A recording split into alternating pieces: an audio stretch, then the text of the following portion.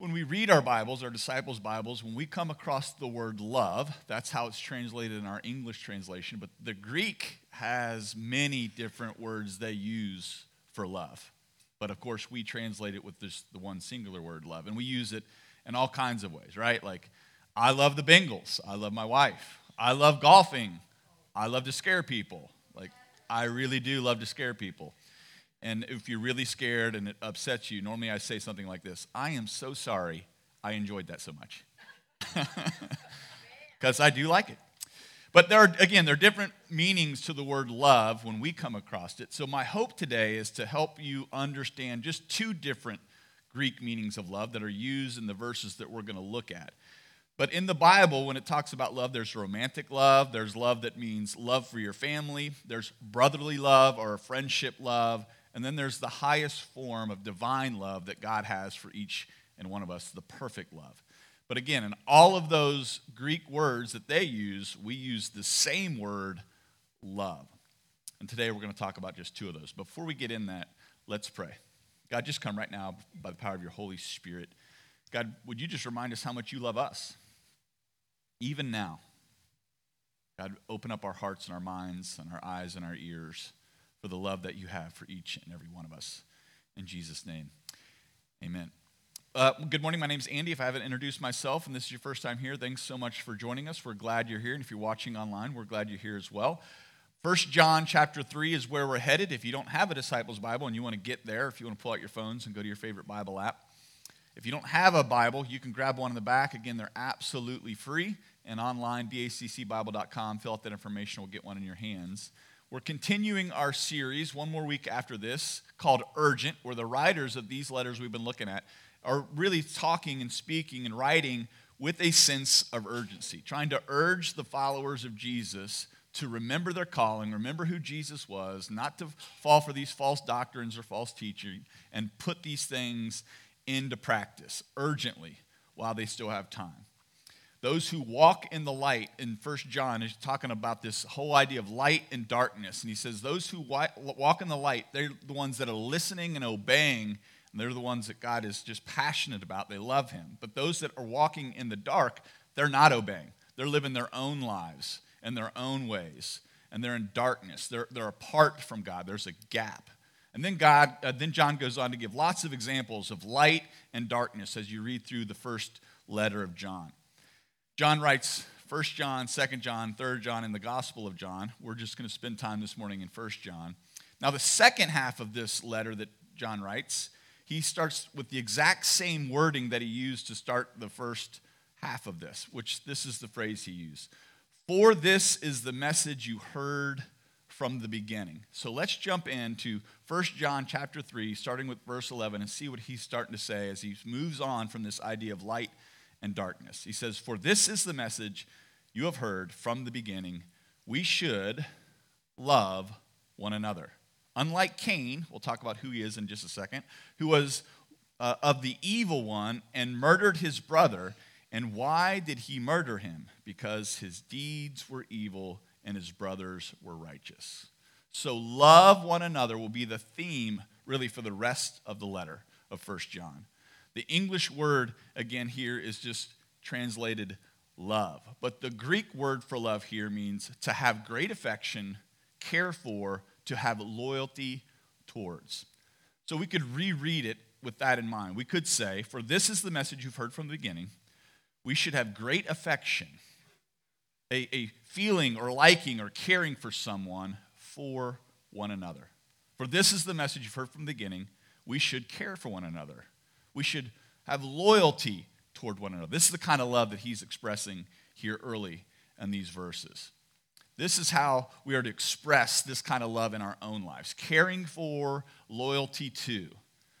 Cain, that character that's referenced there, is used as an example of not loving. He had a brother, and he didn't even have this family love. His brother's name was Abel.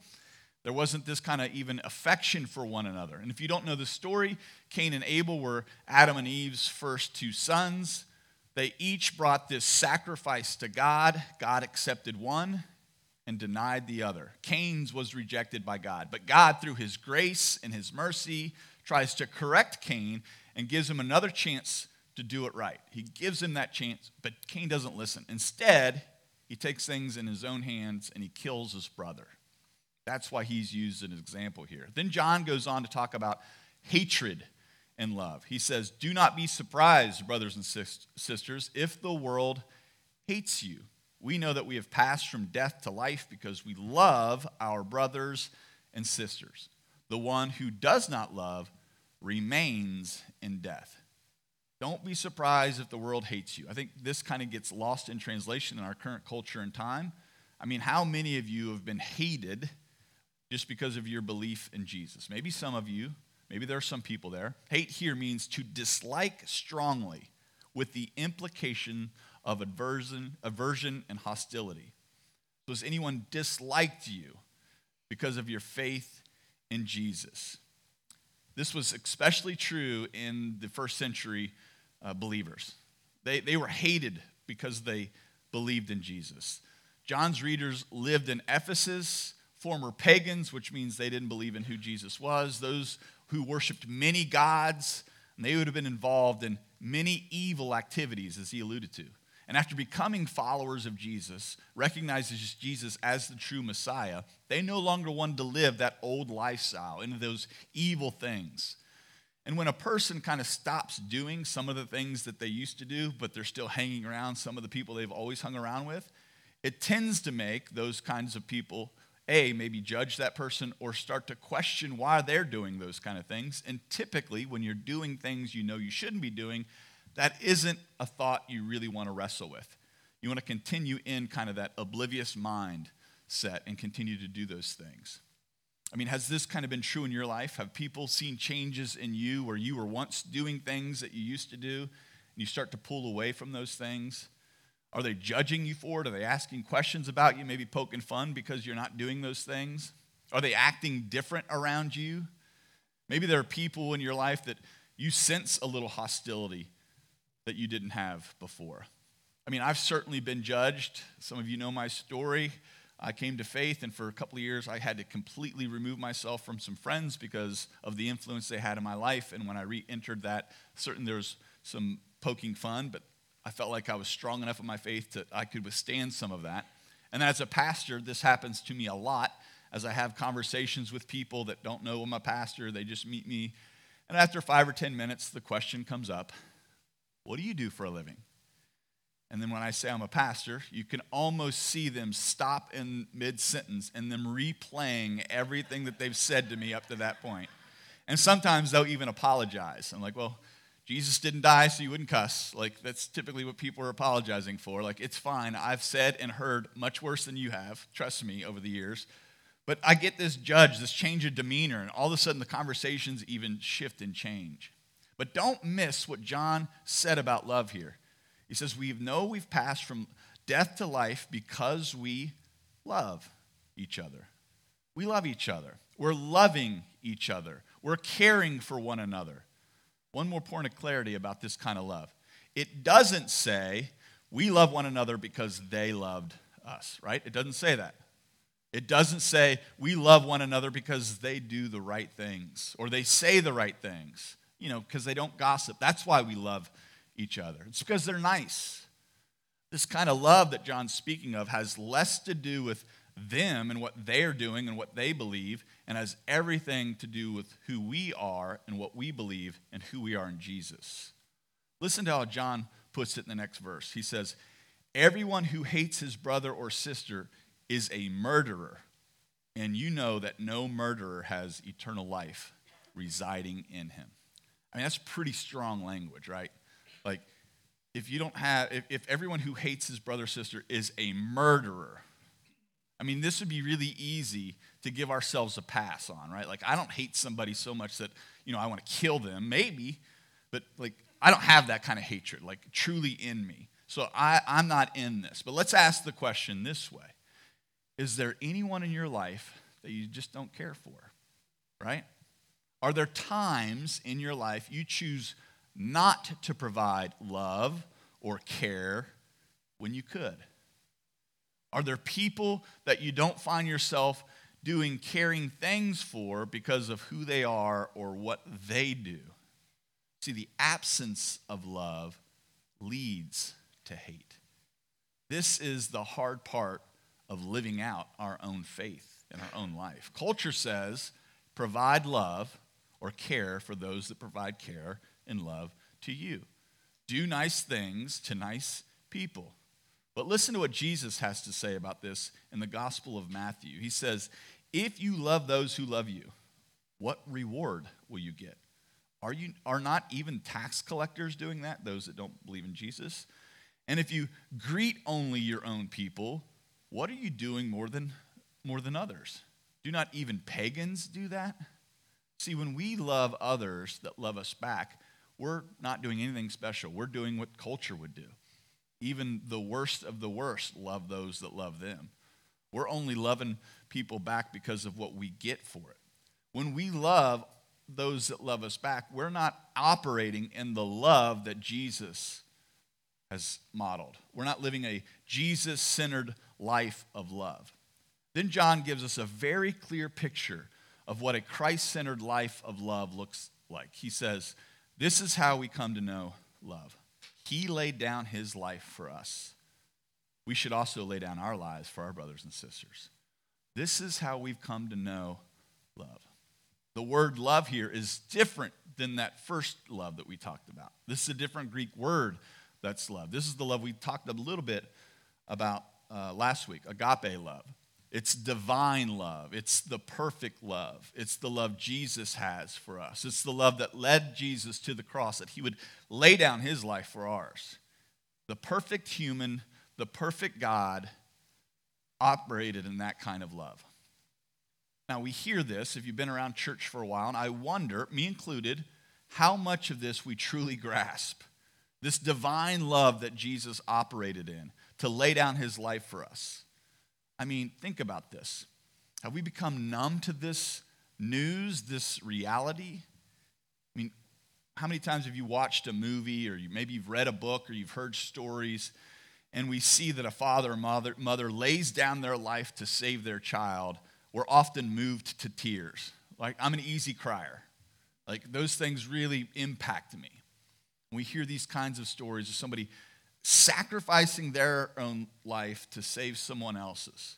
And here we have a God who came down to us, a broken people, a sinful people, lived the perfect life that we couldn't. He was hated for it, and then he chose, his sole purpose was chosen to love us into a relationship with him. He wanted to love people so passionately that they would have no choice but to love him back. A God who desperately wants people to know how much they're loved by him. And he willingly gives up his life. He laid it down, it said, for you and for me. I wonder how numb we've come to this. Like, of course, yeah, I know the story, right? Not on purpose. Like, his whole purpose was just to love us. And he purposely gave up his life. Again, they didn't take it. Again, I don't think we become numb on purpose, because we've heard this so many times, week after week. I mean, the reality is, if next week somebody stood up here and said, hey, Andy's no longer with us. Something terrible happened, but he sacrificed his life for his own son. I mean, people would think I was a hero, right? Like, we were moved by these heroic efforts of people. This is what Jesus did. He's so much more than a hero. He's a savior. And we're called to follow his example, to lay down our life like he did, to lay down our lives for our brothers and sisters. And John tells us exactly how to do that. He says, if anyone has this world's goods and sees a fellow believer in need, but withholds compassion from him, how does God's love reside in him? Little children, let us love in word or speech. Let us not love just in word or speech, but in action and in truth. Again, love here is mentioned 2 times. The first love mentioned is God's love, the divine love, that perfect agape love. The second love is the practical love. Care for one another, be loyal to one another, show love. It says, if anyone has this world's goods. That certainly means worldly goods, things that people need, right? Most of us have, whether we want to agree it or not, have more than we need, right? So when we see a need that we can meet, John is saying, go meet that need. This is the way we can show love to one another. When we begin to live our lives with this in mind and meet needs where we can, God often presents us with lots of opportunities to do just that. This is our way of making an impact for God, our way of freely giving away what God has given us. And I do mean give. Everything we have, everything I have, and everything you have is because of God's grace. It's ours to steward, not ours to have. It's not ours to own. And there is a difference. When we think it's ours and not God's, when we're not stewarding it, but we own it, we're less likely to actually offer that over to somebody else because we think it's ours. It's mine, right? When we think it's ours and not God's, we're a little more stingy. And that impacts how we love one another. In a conference I was at several weeks ago, my coach walked us through a series of questions that I think impact how we love God and how we love one another. And this impact starts with us, and we have to come to the realization of where we are in our love with Jesus, how we view him, how we view our stuff. And then once we ask some of these questions, he's like, some of these you're going to know right away. Some of these you're going to have to process. Some of these you're going to have to wrestle with. And I think that's true. I'm still wrestling with it, as I'll talk about in just a minute. But I think some of the questions he asked then are pertinent now. And so again, I'm going to ask some of these questions. And when I do, if you have your program and you can write some of these questions down, or maybe the answers to these questions, I think it'd be a really good exercise. If you don't have a program, pull out your phone. Get your notes section ready. I'm going to ask a few questions. Some of these you're going to know the answer right away. Like, that's an easy one. I can answer it. I don't have to think about it much. Write it down. Some of these other ones, you're like, I don't know about that. Let me think about that one for a minute. So wrestle with that. Think about it for a minute. Write it down. You might, by the end of this, you might come to an answer. Others, you may have to wrestle with. And what I mean by that is like, I'm not really sure. I got to take this to God. I got to process with people that I trust. I got to wrestle with this. I got to pray through this. Some of them, you're going to have an answer right away, but you don't like the answer.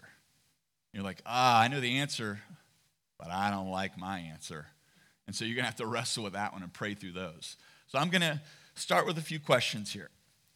Are you ready? What level of love do you have for people? Not the people that love you back, people in general. Walk through your normal day, your normal week. What level of love do you have for just all of those people you interact with?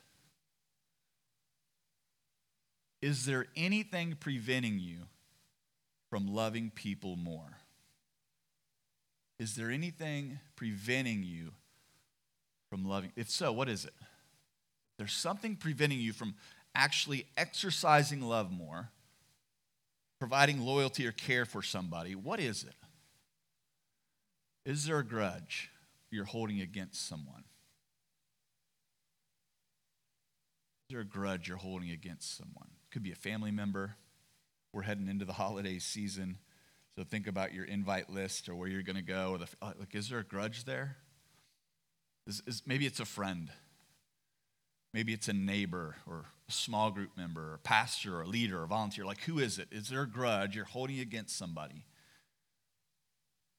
Is there anything that's causing you? Is there anything that's causing you to be isolated from someone significant in your life?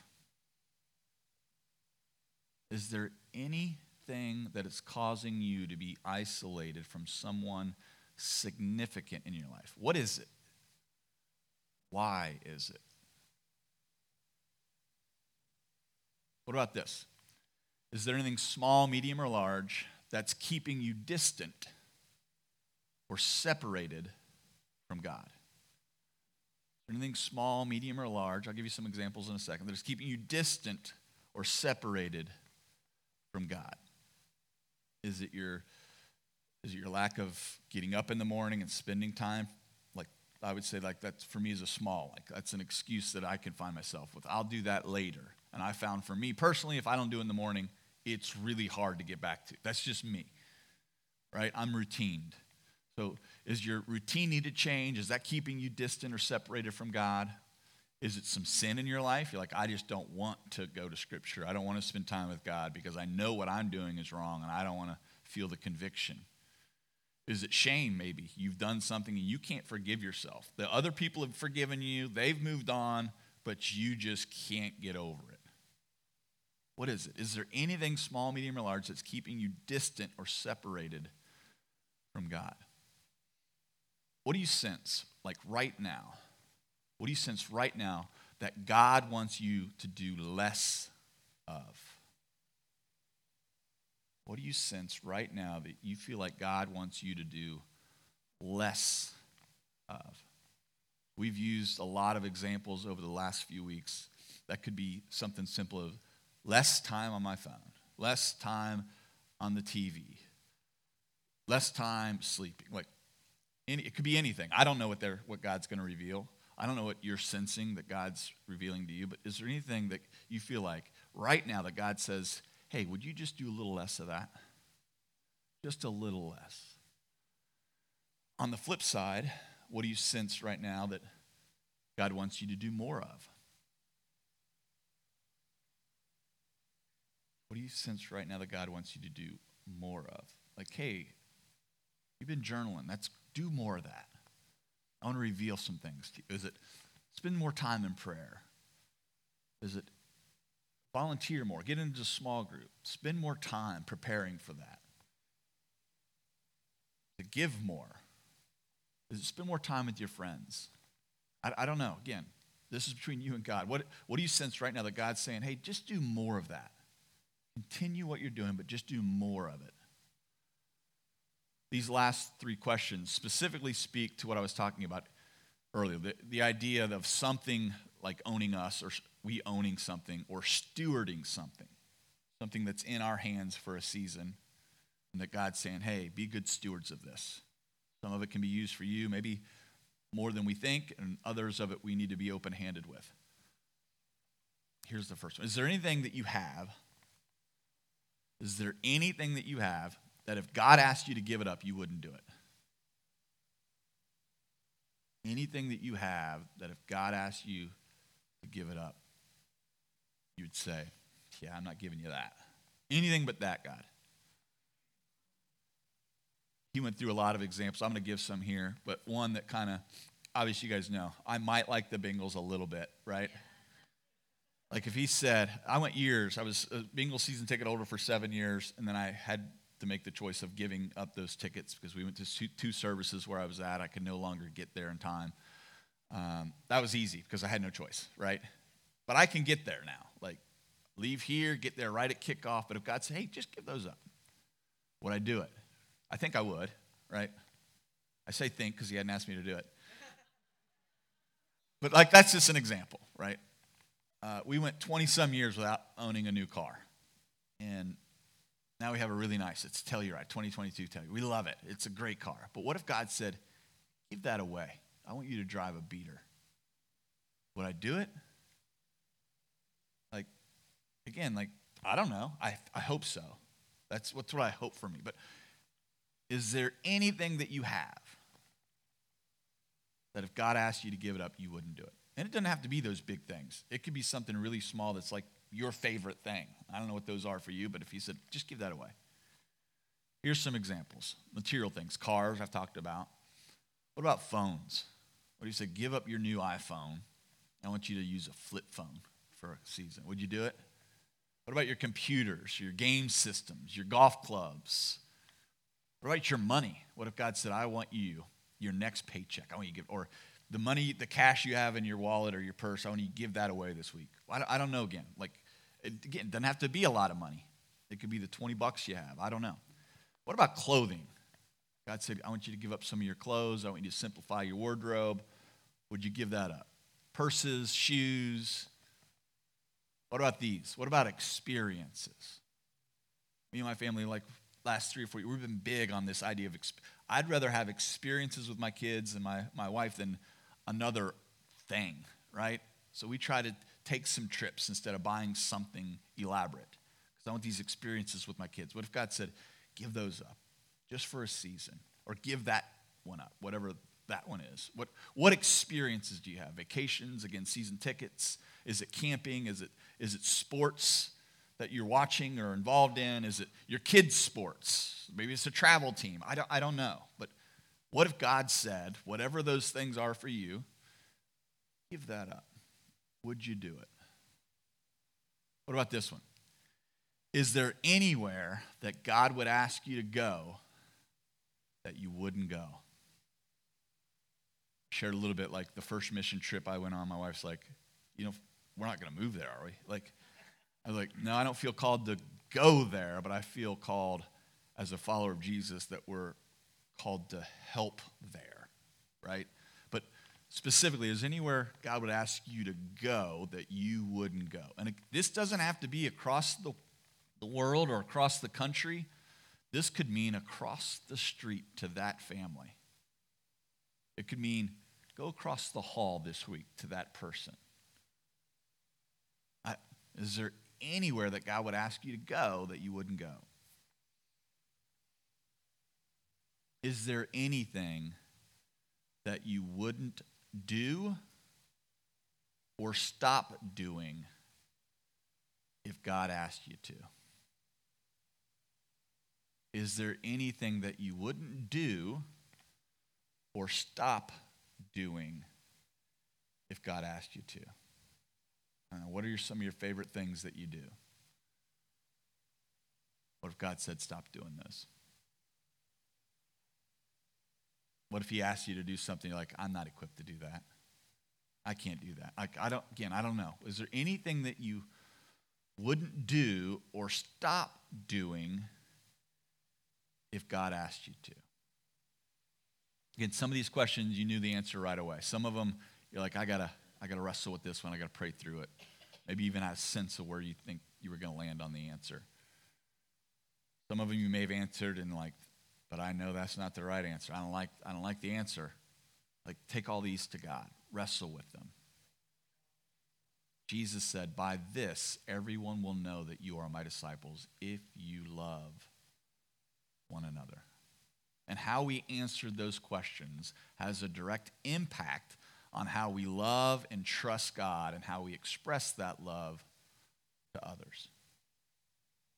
How we've said yes to some of these things and no to some of the others has a direct impact to how we're going to express that love to others.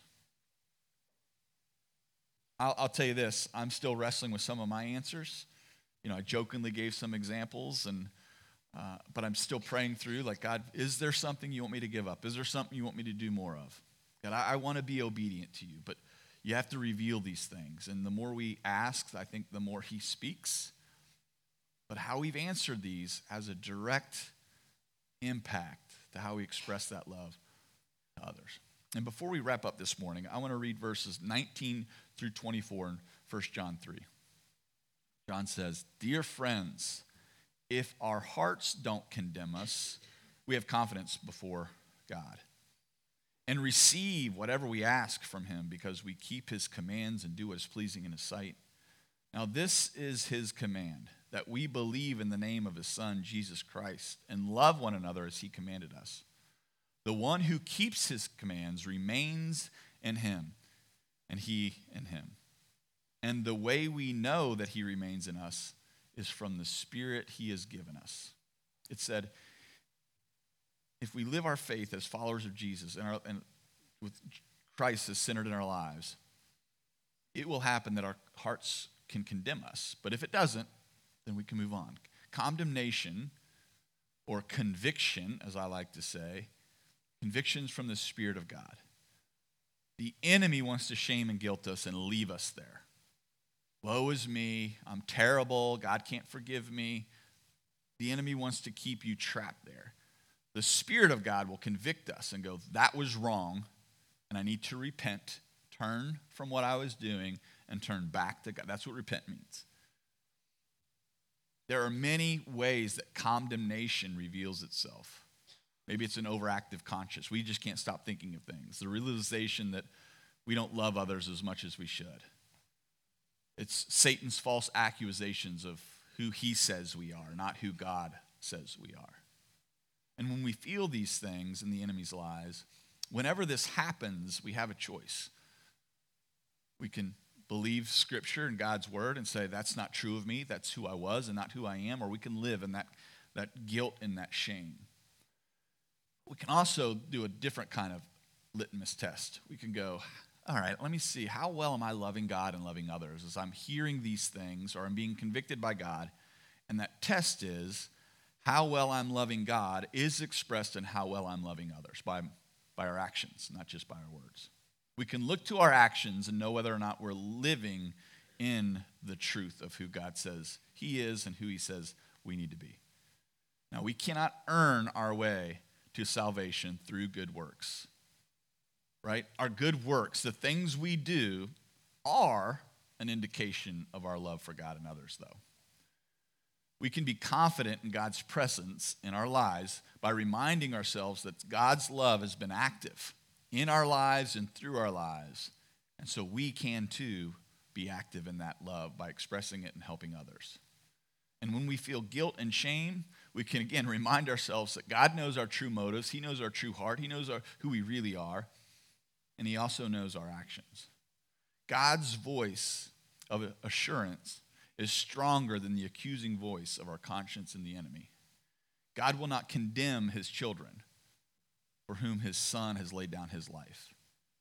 And this is our pursuit. This is our process. This is how our lives look and how our lives are seen as loving. And John spends the rest of the letter reiterating this over and over. If we love God, then we will love others. If, then. So here's what my challenge to all of us is, let's be known by our love. Let's be the most loving people in our circles. Let's be the most loving people at our office. Let's be the most loving person at our school.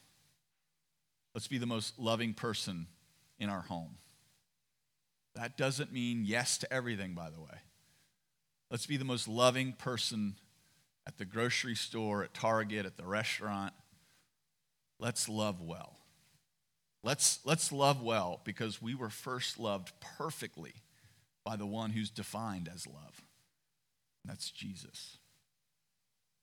Grab your Connect cards that Allie spoke of. And if you haven't filled that out, or at least your name, I encourage you to do so. I believe by simply filling that out, you're more likely to spend time doing or thinking or praying about this next step. Because we believe everybody has a next step in their relationship with God. I'm going to offer you 4. You may have one that's different than mine. Write that in the next step section. Drop it in the offering when it goes by in a few minutes. We'll follow up where it's appropriate. The first next step is this. Accept Jesus for the first time. God is love. And again, I explained that he laid down his life for you and for me. It's the perfect love. That's how he wants to love you, perfectly. He wants to love you so much that he begins to change you from the inside out. Not to some robot, but in the only way that he can, and the way he's created you, in your perfect personality, because we're all uniquely created. He doesn't want to take your personality away. He wants to use your personality to reach others, to express that perfect love through your own wiring. And if you've made that decision today, mark that on your Connect card, drop it in the offering. Make sure you grab a Bible and some resources. And we want to follow up with you. You're not meant to do this all by yourself. The second one is this.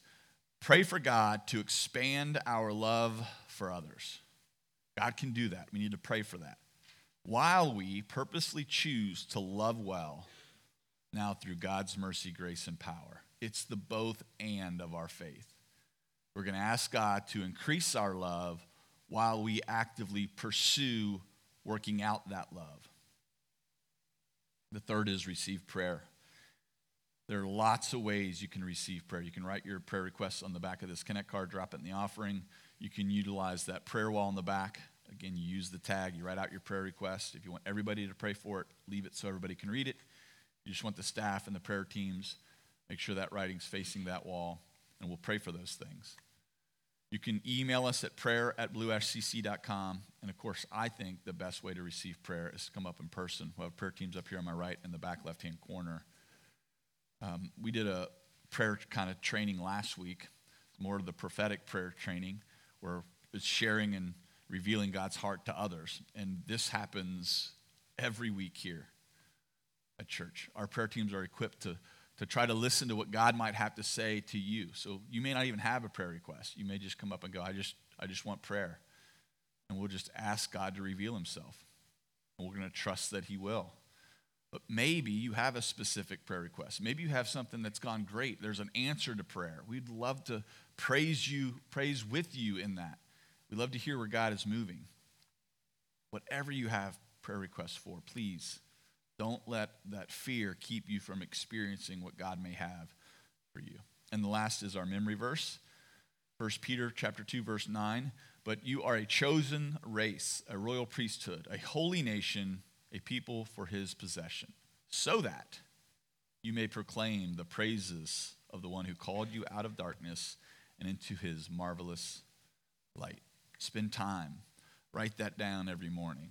Get into the Word till the Word gets in to you. We're going to go ahead and receive our offering. If you want to drop your Connect cards in there, and any offering that you may have. And if you want to get your communion elements. We do this again almost every Sunday as a reminder, not just of what Jesus did, as it said so beautifully. He laid down his life. I love that language, again, because it's purposeful. He did it. They didn't make him do anything, but he did it. His body was broken for you and for me, and his blood was shed for you and for me as an expression of that perfect, divine love. So when we take communion, we're reminded not that he just did that, but that love is now in each and every one of us, and it can flow out of us because it's in us. Let me pray. God, thank you so much. Thanks for these letters from John and these encouragement to love one another as you've loved, the example that you gave with your life. God, I would pray that you'd come right now by the power of your Holy Spirit and just pour out your love.